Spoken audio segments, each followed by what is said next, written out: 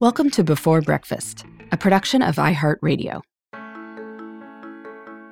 Good morning. This is Laura.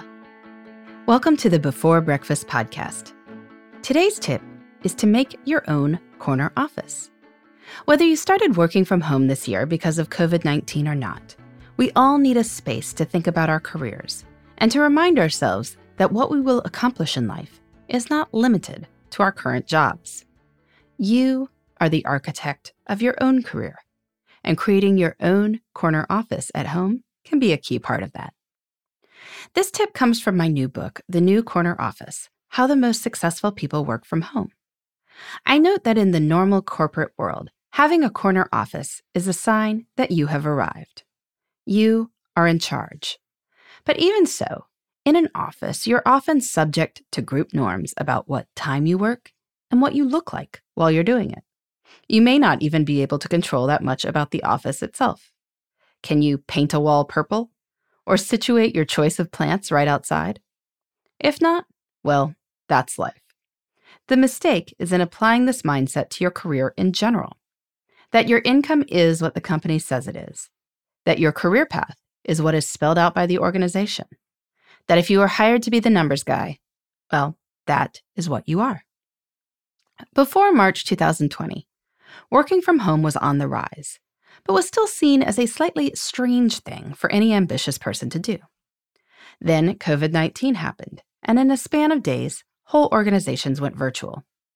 One Gallup poll found that the proportion of workers who had worked from home doubled between early March and April.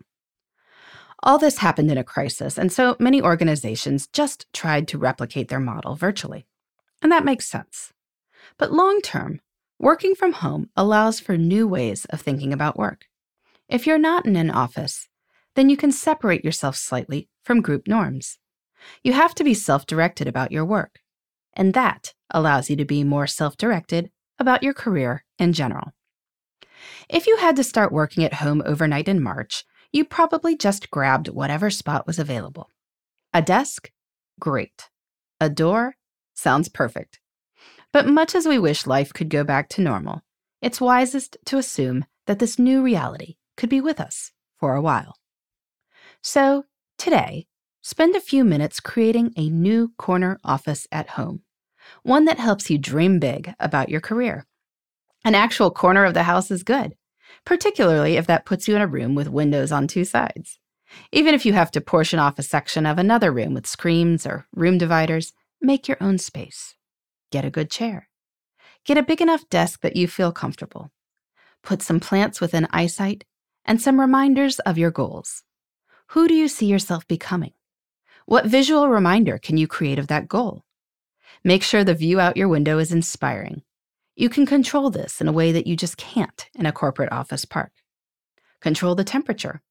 Control the sound. You can even control the smell.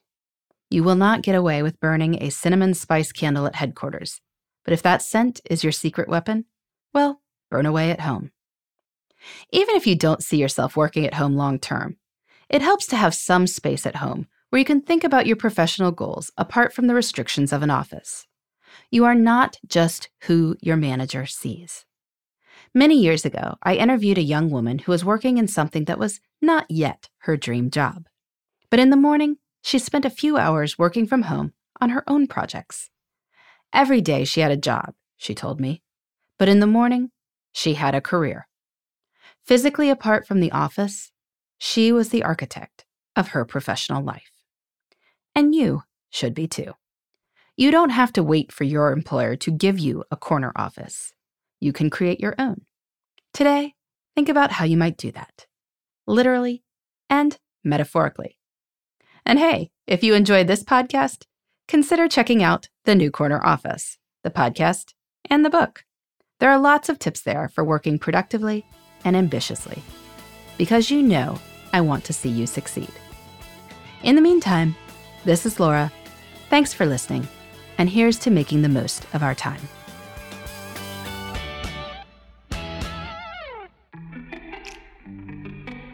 Hey everybody, I'd love to hear from you. You can send me your tips, your questions, or anything else. Just connect with me on Twitter, Facebook, and Instagram at Before Breakfast Pod.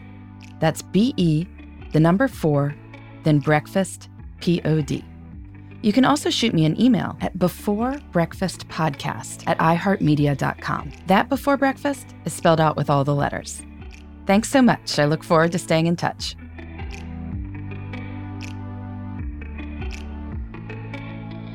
Before Breakfast is a production of iHeartRadio.